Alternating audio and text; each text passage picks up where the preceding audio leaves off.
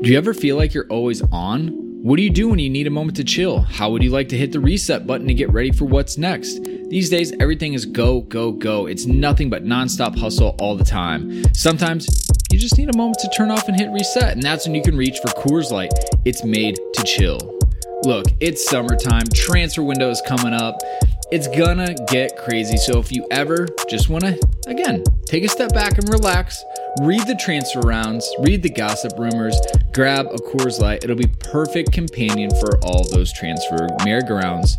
There's only one beer out there that's literally made to chill, and that's Coors Light. The mountains on the bottles and cans even turn blue when the beer is cold. That way you always know when it's time to chill. When you need to hit reset, just open a Coors Light. It's mountain cold refreshment made to chill. Now that it's finally hot in Minnesota, I'm going to be looking for an easy beer to drink, and Coors Light is perfect for that. It's lagered, it's cold filtered, and it's cold packaged. It's, again, made to chill. It's crisp and refreshing as the Colorado Rockies. Perfect for a moment to unwind. And so when you want to hit reset, reach for the beer that's made to chill. Get Coors Light in the new look delivered straight to your door with Drizzly or Instacart. Coors Brewing Company, Golden, Colorado. And, as always, celebrate.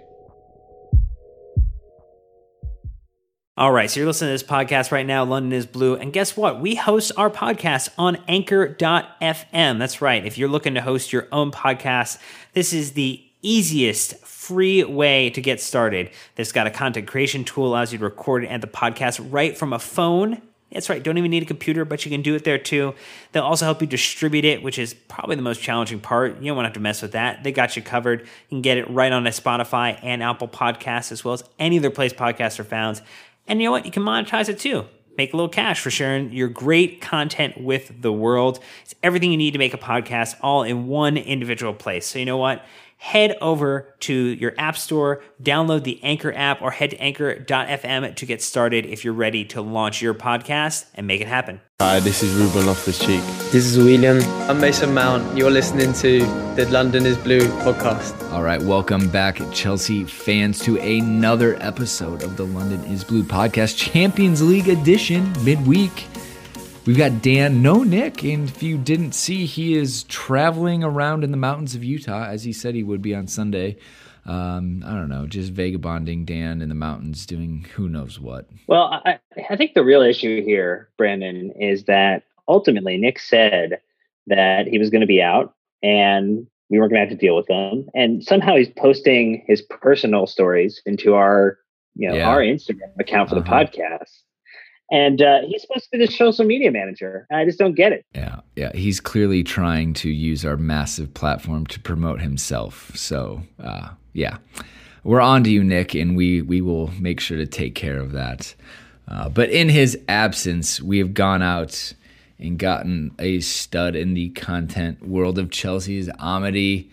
Welcome. It has been a while, but we are so excited to have you back on, sir. Great to be back, fellas. Thanks for the invite, and I'll do my best to fill the massive void that Nick has left. Please don't be your own person. We need that. I think the thing we need to also do before we get into the whole larger conversation on Chelsea is, since last time you came on, you are now engaged. You are off the transfer market. Yes, I have been. I was listed for a while, but my agent has gone through and done the necessaries to get me on a fantastic team. Really, honestly, in all seriousness, it's been a whirlwind of the past 2 weeks, and it's been awesome.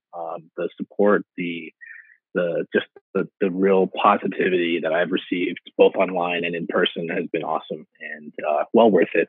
So, looking forward to the next, I guess, FAC lifetime. Oh man, that's great. We're genuinely excited for you, and it's nice that, this is a relationship forged online that has now spilled over into meeting in person and personal lives. And that's just the coolest part about, kind of our adventure through this podcast is obviously, meeting people like you and getting to know people genuinely. And I think a lot of people in our community have found opportunities to get to know people as well. And that's really what the bigger thing is about. But to be fair, we do have to talk about the match. And so in Nick's absence, Dan, you do get the responsibility of the overall theme for today's show. Well, if you saw that Matthew McConaughey was in attendance in tonight's match, then you would know that the overall theme of the show today is all right, all right, all right. All right, all right, all right. All right, all right.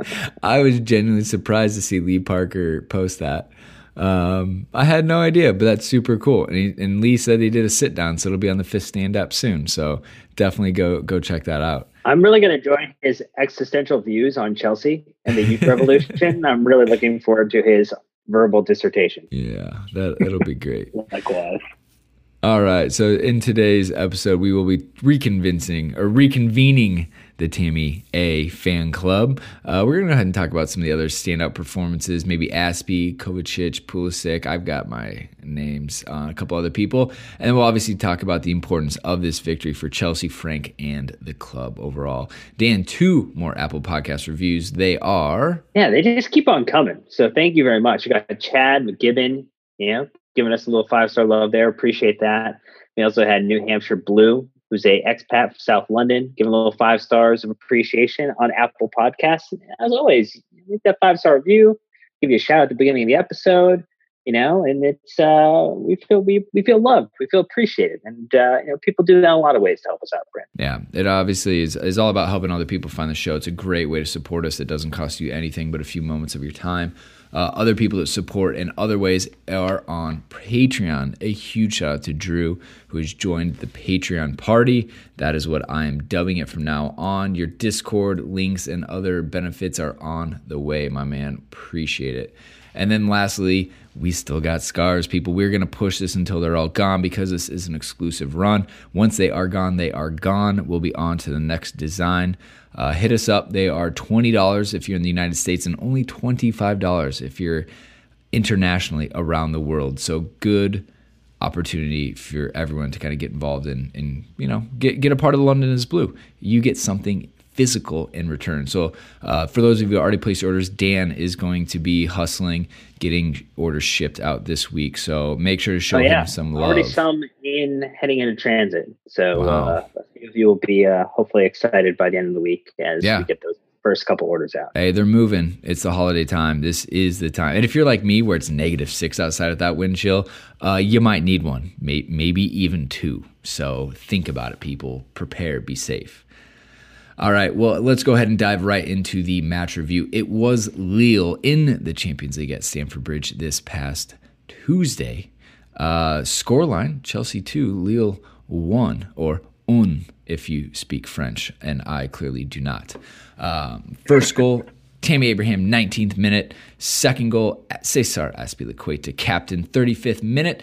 And then a familiar name in the 78th minute, haunting us from many seasons past, Loic Remy. Amity, my man, he was not offsides. I didn't even recognize him. Honestly, I thought the same. I was like, you're really going to go ahead and score against us now in a big game? I mean, where were you when we needed you? But no, to be fair, didn't celebrate.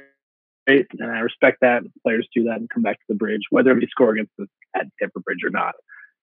It's nice to see that bit of respect. But honestly, I have to say, when that went in, I think I actually tweeted minutes before that 2-0 is the worst lead in football, as we always say. And there was definitely a bit of nail biting towards the end of the game. Oh, yeah, without a doubt. But thankfully, got the result, and it was a must-win match for Chelsea, as we knew going into this. Dan, what was our lineup? What did it look like? Yeah, maybe a couple surprises there from Frank in the Champions League outing for us. We did see Kevin between the sticks, Azpilicueta, Antonio Rudiger, #hustle, getting back in that lineup next to Kurt Zuma. Emerson also getting a run out. N'Golo Kante, Jorginho, and Kovacic as that midfield 3, and then Willian, Tammy Abraham, and Christian Pulisic as our front 3. In terms of substitutes, Christensen, Barkley, Caballero, and Reece James were unused substitutes.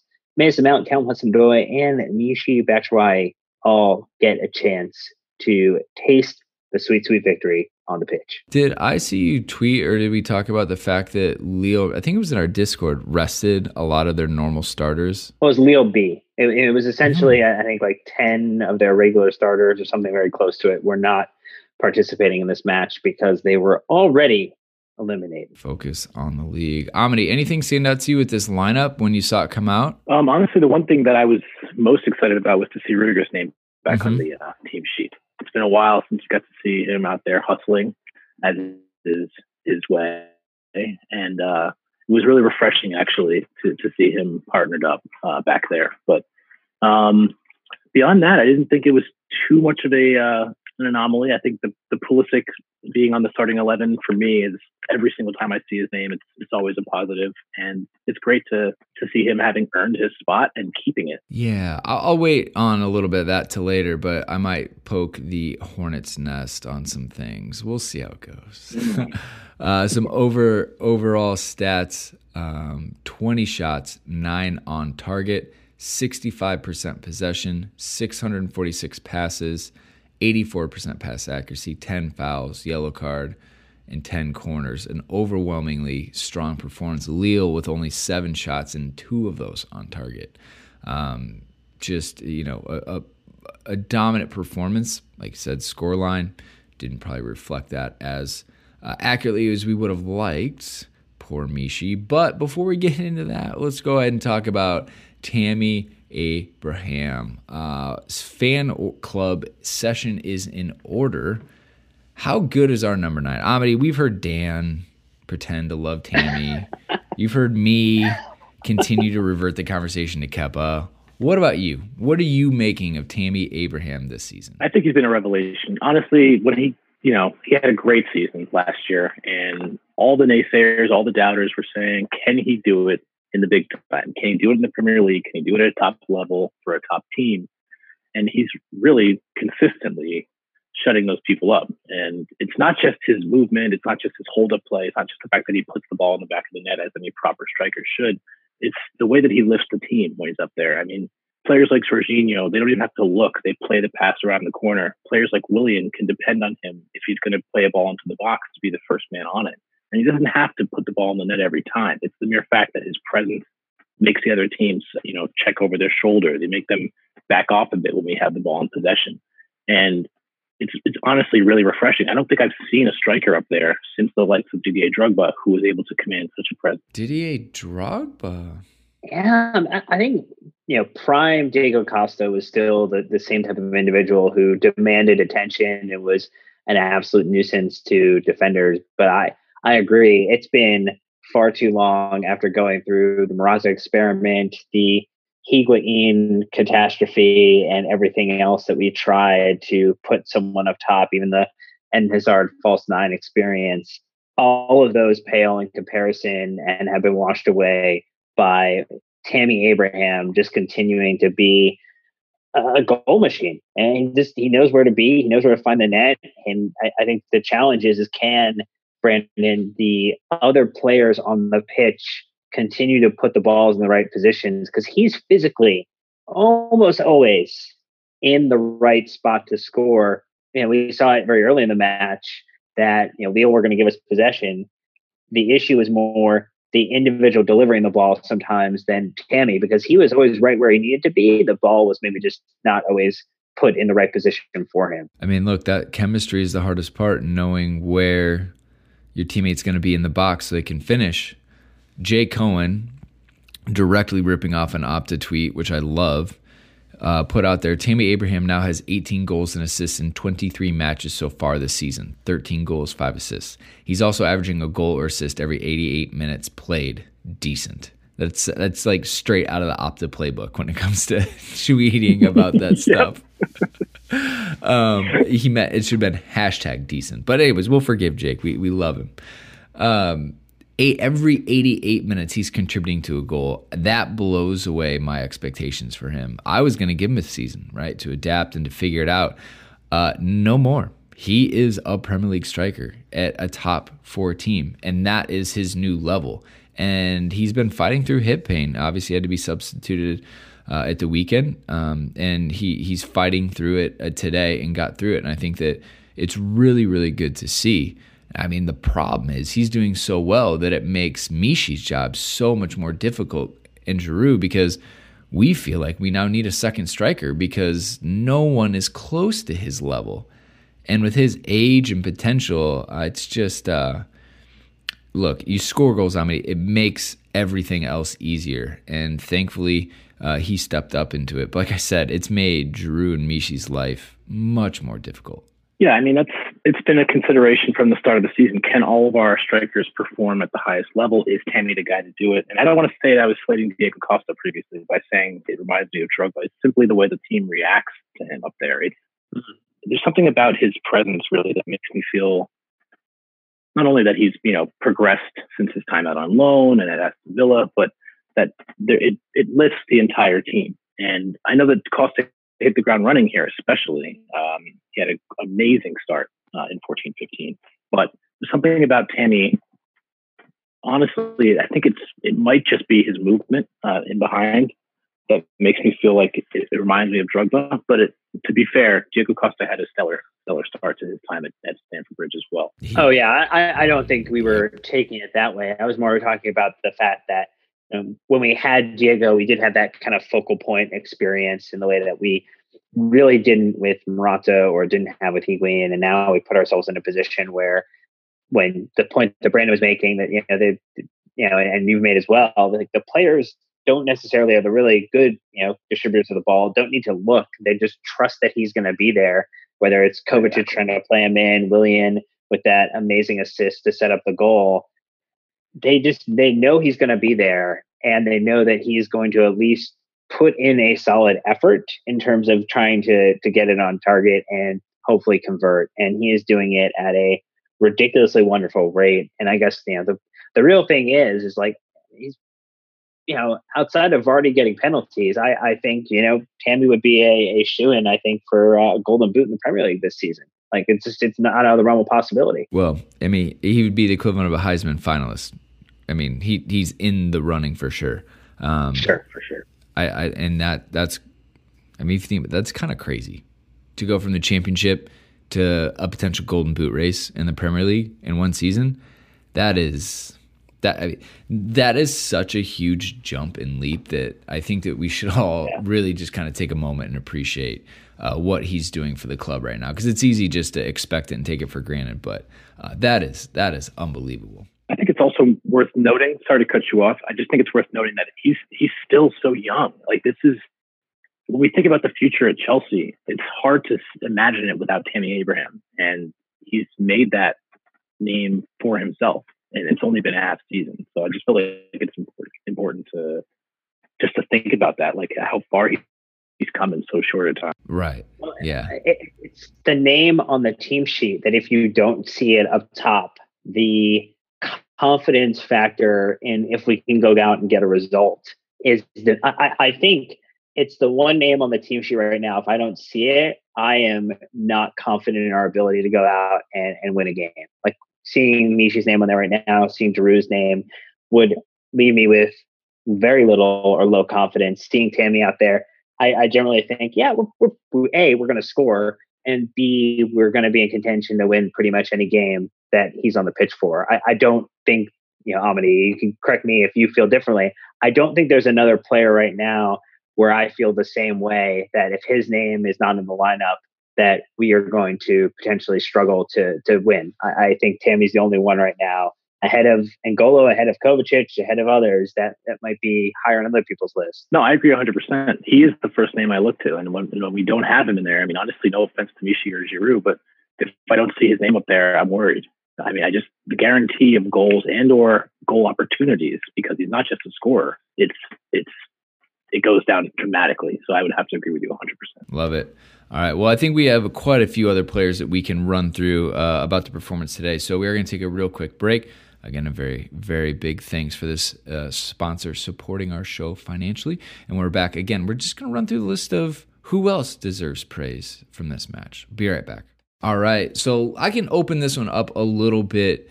We don't really need to run down any specific names in general. So, Dan, I will let you lead the charge on this one. Who else did you feel like had a really, really strong performance today? Oh, strong performance today. I'm glad you brought up Kepa. I mean, no, I'm just kidding. If he struggled versus Leo B or Leo C, we would have had some really tough conversations for you. And I don't think we wanted to relive what that would have looked like for you, Brandon. But I got to give it to Dave. And, Dave and Willian in particular. And I think the reason why is that this was a must-win match. Any other result would have been embarrassing. I know that Tammy was the one who got the first goal. Willian obviously set him up with a great assist. We saw Emerson deliver a really, really nice cross into the box off a corner. That's right, off a corner, scoring. Asby getting the John Terry special into the back of the net. But this is the time that you need your veteran players to be able to step up and offer something a little more on these special European nights. And at home and a really wet, really unfavorable conditions, found a way to get it done. I really like the stat that Asby, for all of his last 7 seasons, 48 games and 1 goal. This season in European competition, 6 games, 2 goals.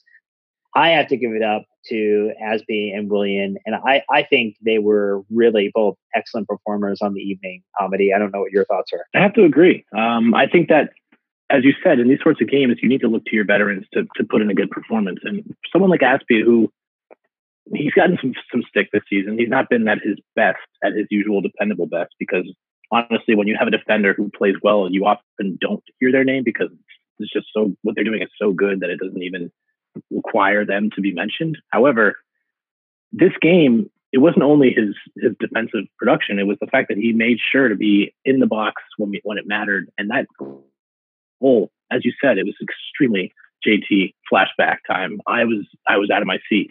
But I think there's something to be said about Willian as well, because the guy is, this season especially, he's producing on a level that I haven't really been accustomed to for his entire time at Chelsea. And it's not just him in transition, but he's tracking back. He's providing some cover for Asby on the right. And he's not only playing down the right, you can see him in the middle, you see him pop up on the left as well. And it's really just heartening to see him succeeding and to be producing, even though he's towards the tail end of his time at the club, in my opinion. I think that a lot of players could disappear if they had a similar situation, and it's worth mentioning in my point of view. Well, I mean, it was great to have a really, really strong right side. I was surprised at the stat from Kovacic personally. So Squawk is saying that Kovacic has over 15 take-ons this season, and he's leading the pack in the entire competition of people who have at least 15 take-ons with 80% completed. The next one is Willian, by the way. It's 68%. And then you've got Boubakary Soumaré at 67, Jeff Reina Adelaide at 63, and Lionel Messi 63. The gap between there is crazy. Like 10% success rate when it comes to things like this is like 1 or 2. I mean, it's a big difference. And to see him, flying in the charts like this it shocked me. I think I'm still struggling to fully appreciate Kovacic and what he does. I know in general he's doing really well, but when you see stats like this, Amity, it kind of makes you take a double take at Kovacic and like watch him more specifically just to see kind of what the magic sauce is that he's bringing. Yeah, I mean, whenever the ball is passed in his direction, I just assume that he's going to make something happen. And it's the way that he receives the ball under pressure from 2 players, sometimes 3. And earlier in the season, I thought it was a lot about Jorginho. I thought it was a lot about the way that he could relieve pressure by playing a quick 1-2 or just using him as an outlet. But Kovacic, I feel like he thinks 2 or 3 plays ahead. When he receives the ball, it's like he's seen that next pass and maybe a better one, and he finds a way to make sure it gets there. A lot of players, they got their head on the swivel. They can pick a pass. You can think of the Fabregases we've had in previous years.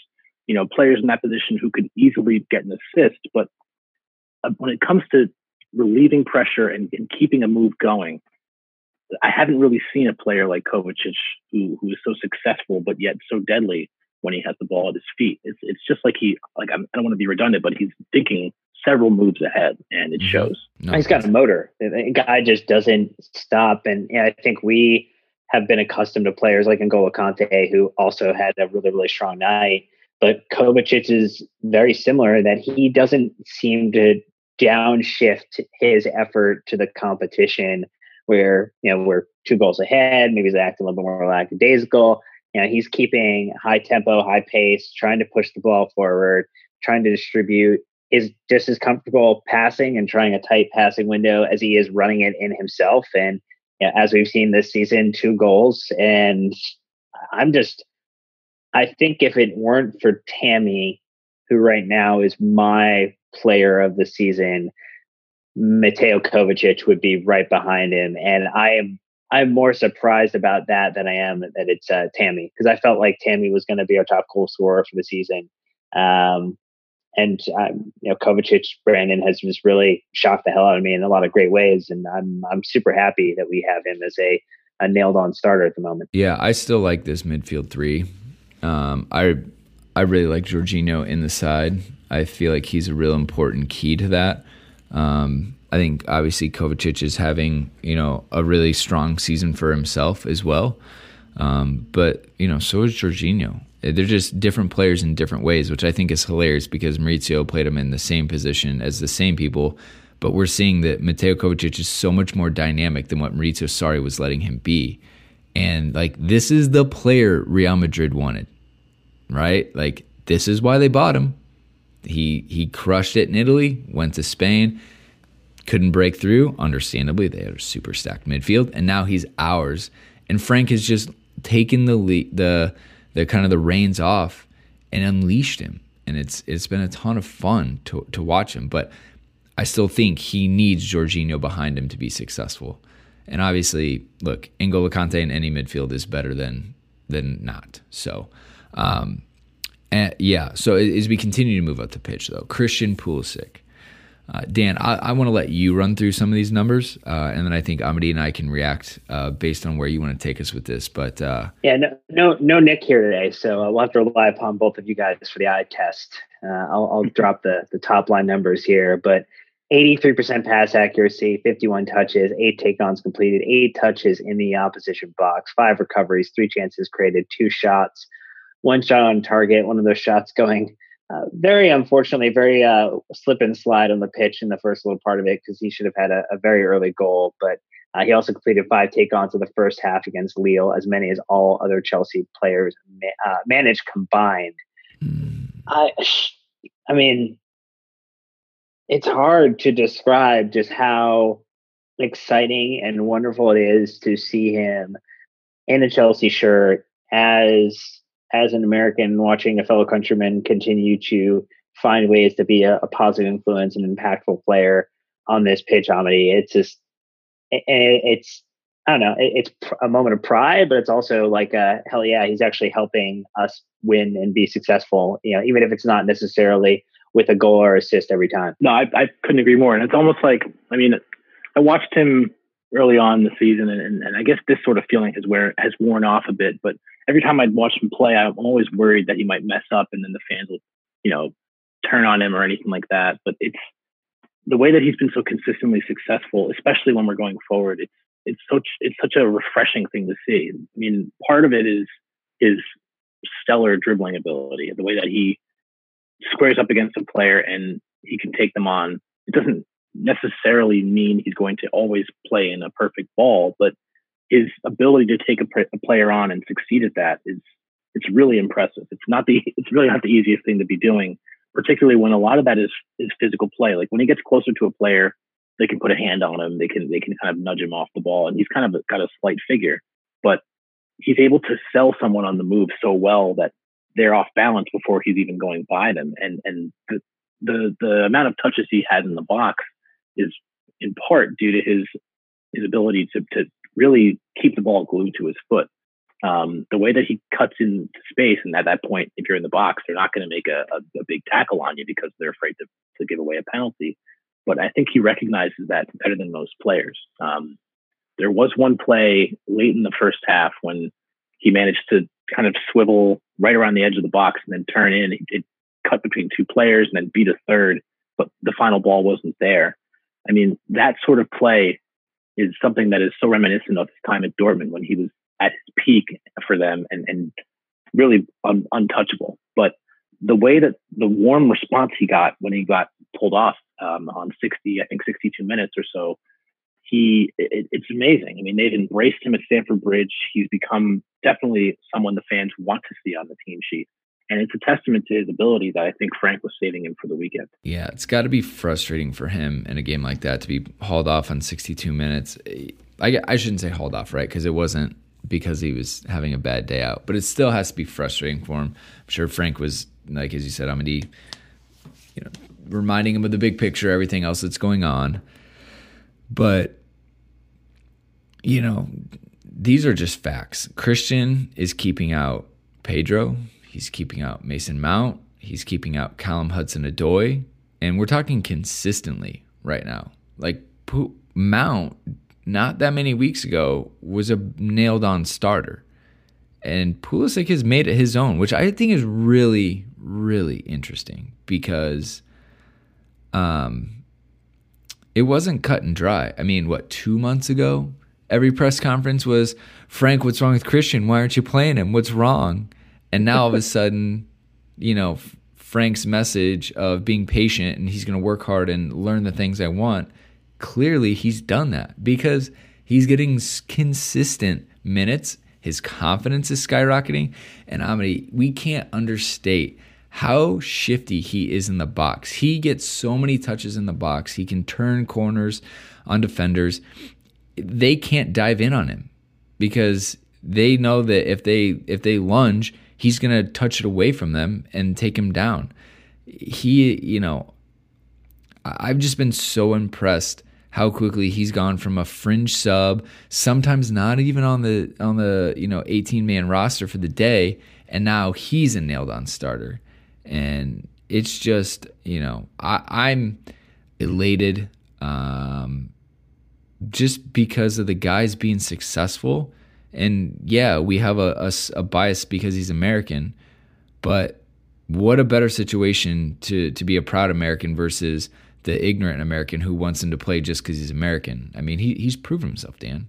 Well, I think here's the thing, right? He's at just shy of 1,200 minutes played this season, total of 10 starts, 3 substitute appearances in the Premier League, 3 appearances in the Champions League, 1 substitute, total of 6 goals, 3 assists across those competitions. So he's at a clip right now of a goal or assist every 132 minutes. Obviously, maybe a little weight in his favor with the hat trick, but ultimately just really, really positive stuff. And I think the funny thing, as you kind of mentioned, Mount or Hudson-Odoi, I mean, first off, it's just great we can actually rotate with players. And it's just funny to me. And Amity, I'd love to hear your thought on this because I know that you're plugged into the Twitter sphere as well, and you kind of add wonderful content and contribution, but maybe you also see some of the just off the wall stupidity that still exists where people are like trying to advocate for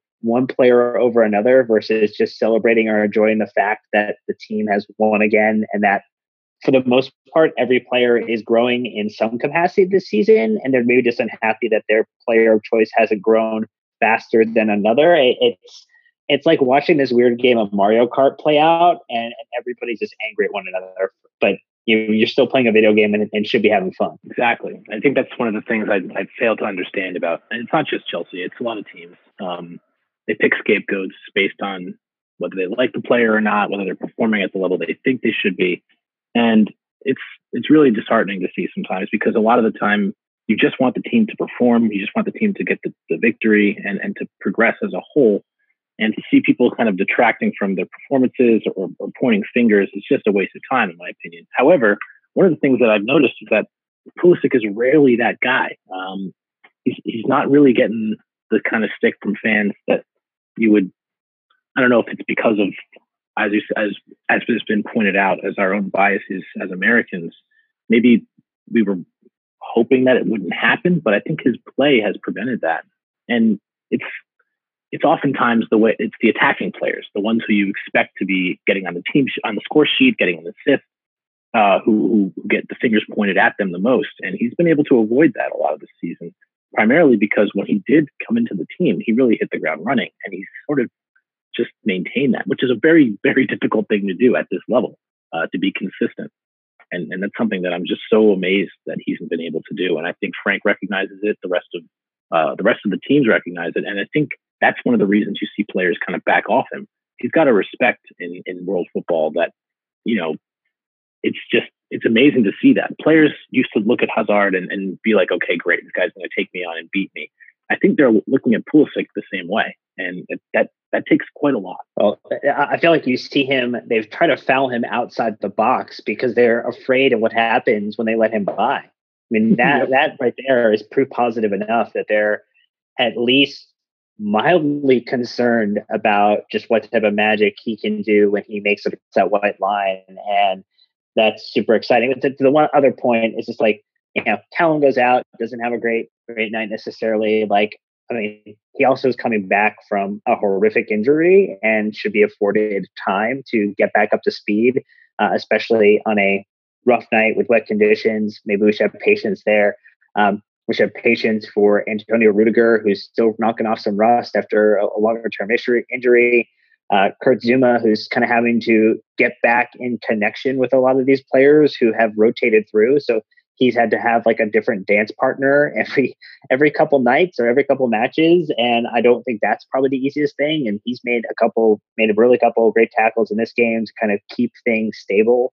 That I feel like he got the blame for over others. And I think we have a win. Yes, we made it unnervy for an unfortunate amount of time, but we're going through in the Champions League to the knockout round, Brandon. And again, there were some fans who didn't think that was going to happen this season. How can you not just be over the moon? Well, let's kind of move on to there and talk about the importance of this win for Frank and the team and in the season where it stands. So, Opta Joe again here. 2011, Frank Lampard is the first English manager to reach the knockout stages of the Champions League, having been in charge for all 6 group games since Harry Redknapp was Spurs in 2010 and 11. Celebrities. I believe they're related as well, so a familial connection there. I think all Chelsea fans have seen the Harry Redknapp presser at West Ham back in the day, unveiling Lampard and backing him to the hills. How it shook out, which blows my mind, Amity, is that Valencia are top of the group with 11 points, Chelsea in second on 11 points, Ajax in third on 10 points, and Lille bottom of the group with only 1 point. Valencia are not doing great in La Liga, but for whatever reason, they are doing the business in the Champions League. And that just goes to show you how ridiculous these knockout tournaments are. Because on paper, Valencia has no business advancing, let alone at the top of their group. I'd have to agree. I mean, when I first looked at this group months ago, I thought, okay, well, it'll be us and Ajax if we do our business. I never saw Valencia topping this group. I never saw them making it out of the group, to be honest with you. But it just goes, as you said, it just goes to show you these things. I mean, this tournament itself, any European tournament, Europa League included, there's going to be some top teams in there, and there's also going to be some dark horses. I never, ever saw Valencia being that team in this group. But I think it's worth noting that when it came down to it, and we had, I guess, our own selves to blame for the loss. I mean, for the original match against them at Stamford Bridge, when I think that we were still kind of finding our feet, and maybe Frank hadn't determined his best team yet.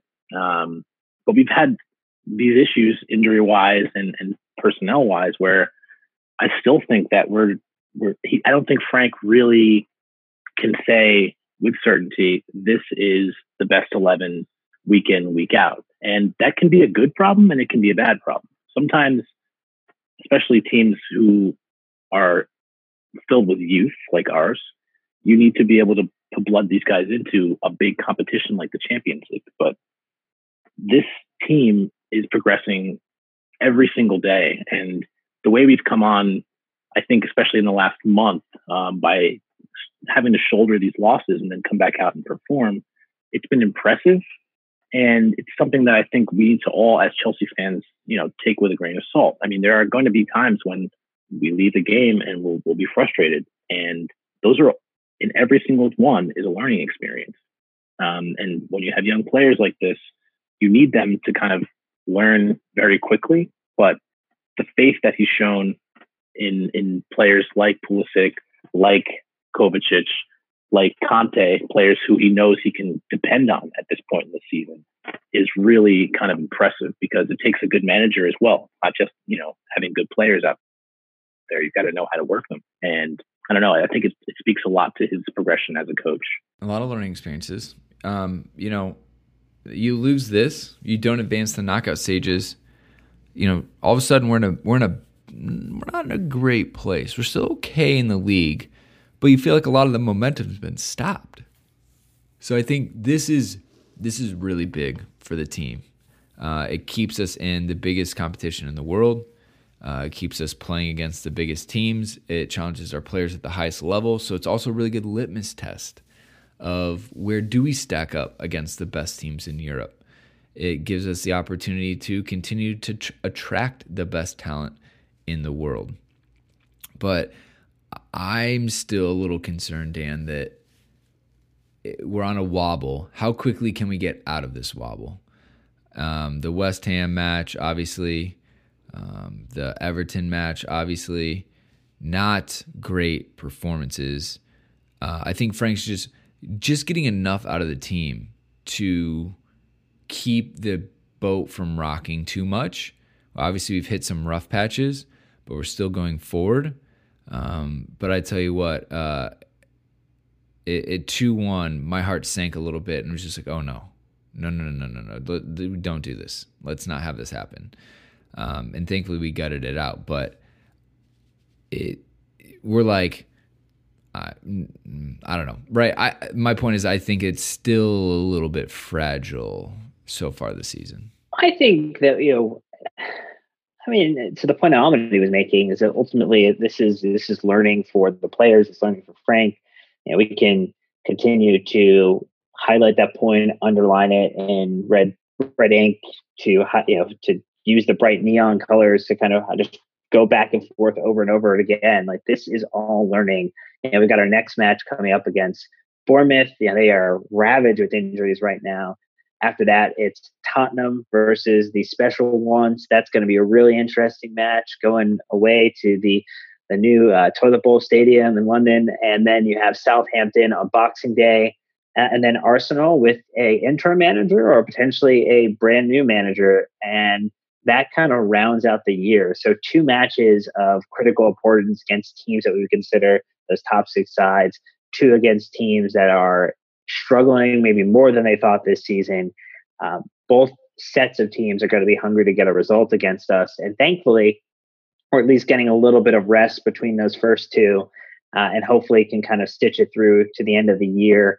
And then we get a little bit of a break at Brighton, Nottingham Forest again, and then Burnley before we kind of kick back up in full gear with a very, very hefty end of January, beginning of February. So, Tammy's scoring, Pulisic's getting in good places, Williams feeling good, got Rudiger back. I don't know. I'm feeling much better about this situation because I feel like I would have felt worse if we had just had those 2 losses and then not made it through in the Champions League. That I think would have put me more where you are.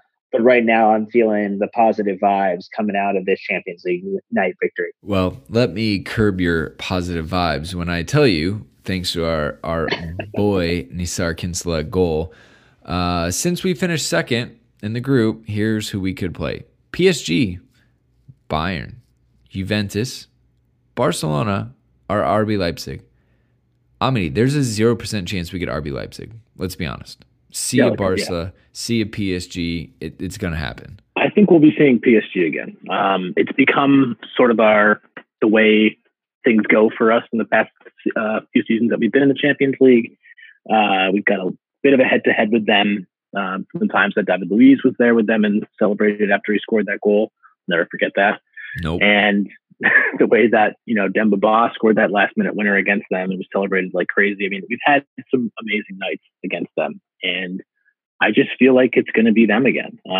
Granted, none of those teams, RB Leipzig included, is going to be a walk in the park. I'm really worried that we face these teams, I think, at too early of a stage for us. It might not be because of our lack of quality, because I do believe in this team. I just think that the test is a big one, considering how we need to perform in the league this season. But I do believe I'm going to go with PSG. I know it's a kind of an early shout, but I think that that's going to be the team for us when the draw comes. Dan, Ooh, PSG. make a prediction.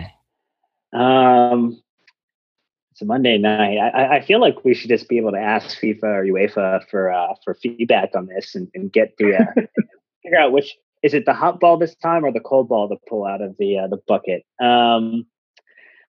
Yeah, I don't know. I've got this sneaky suspicion that we're going to get Juventus. I think the Sarri versus Frank, the Jorginho doesn't have his, Regista. What happens there? What happens then? I think that just has kind of the narrative that you could see them liking. If it's not PSG, I think it's Juventus. It's going to be one of those two. PSG would be annoying, wouldn't it? The whole Frankie ball versus Sarri ball nonsense. Cristiano Ronaldo. Yeah, no thanks. I'd love to avoid that at all costs if possible. But we'll have to, look, one challenge at a time. That's not till 2020. We still have a few weeks till that happens. So we're going to soak up 2019 while it is still here. But yeah, let's go ahead and outro this bad boy. Amity, anything that we didn't touch on in this match or the grander scheme of things that you want to talk about at this point? Just one word I want to say about Callum Hudson-Odoi. I don't know if any of you on listening follow me, but you'll have seen that I think he had a poor performance today. And I think it's important to be able to be honest about these sorts of things in the Chelsea community. As we said before, I'm not trying to slate him. I don't think that he's a poor player. I don't think that he's worth our ire, and I don't think that it's worth, getting up in arms about, whether he's a player that we should have kept or that he should be on such high pay. I just think that he's a young kid, and he's got a lot of weight on his shoulders to perform, specifically because Pulisic has kind of stepped into the position he would be in. I just think it's important for us to be able to be honest about this. And while I said that he had a poor performance, I think it's important that we can, have that sort of analysis and have a conversation about it. I don't think it's worth pointing the finger at him to try to scapegoat him. I wanted to say that because, it's one of those things that, I think, as you mentioned before, it's tough to be able to say to yourself, okay, I want this guy to succeed. I want the team to succeed. But the team is the biggest thing here. The biggest picture is the team progressing. And he's a young guy who's going to have these sorts of games, and it's important that we recognize that. That's just what I wanted to say. 100%. Couldn't agree with you more. It is about the patience for everyone, from the players, from the managers to, us as fans, helping others understand the perspective of how poorly this could have gone and how much better this is from an expectation standpoint. We have been very fortunate in the past couple of years to overperform with an aging squad that maybe didn't get the right investments of players, Brandon. And this is just another, in the chaos of everything that could have gone wrong, a lot of positive things are happening. And just you have to take all of those in the appropriate level of perspective. Yeah, I like Amity's approach. I did the same thing. When Kepa wasn't doing great, we need to acknowledge it, right? And he responded great. He had a couple of big performances. I think he realized that his level was slipping, and he pushed on. With Callum, I think the biggest thing I see is that he's still a little timid on the pitch. He's not going 100%, and the only way that's going to come is with minutes and confidence. So I broke my leg.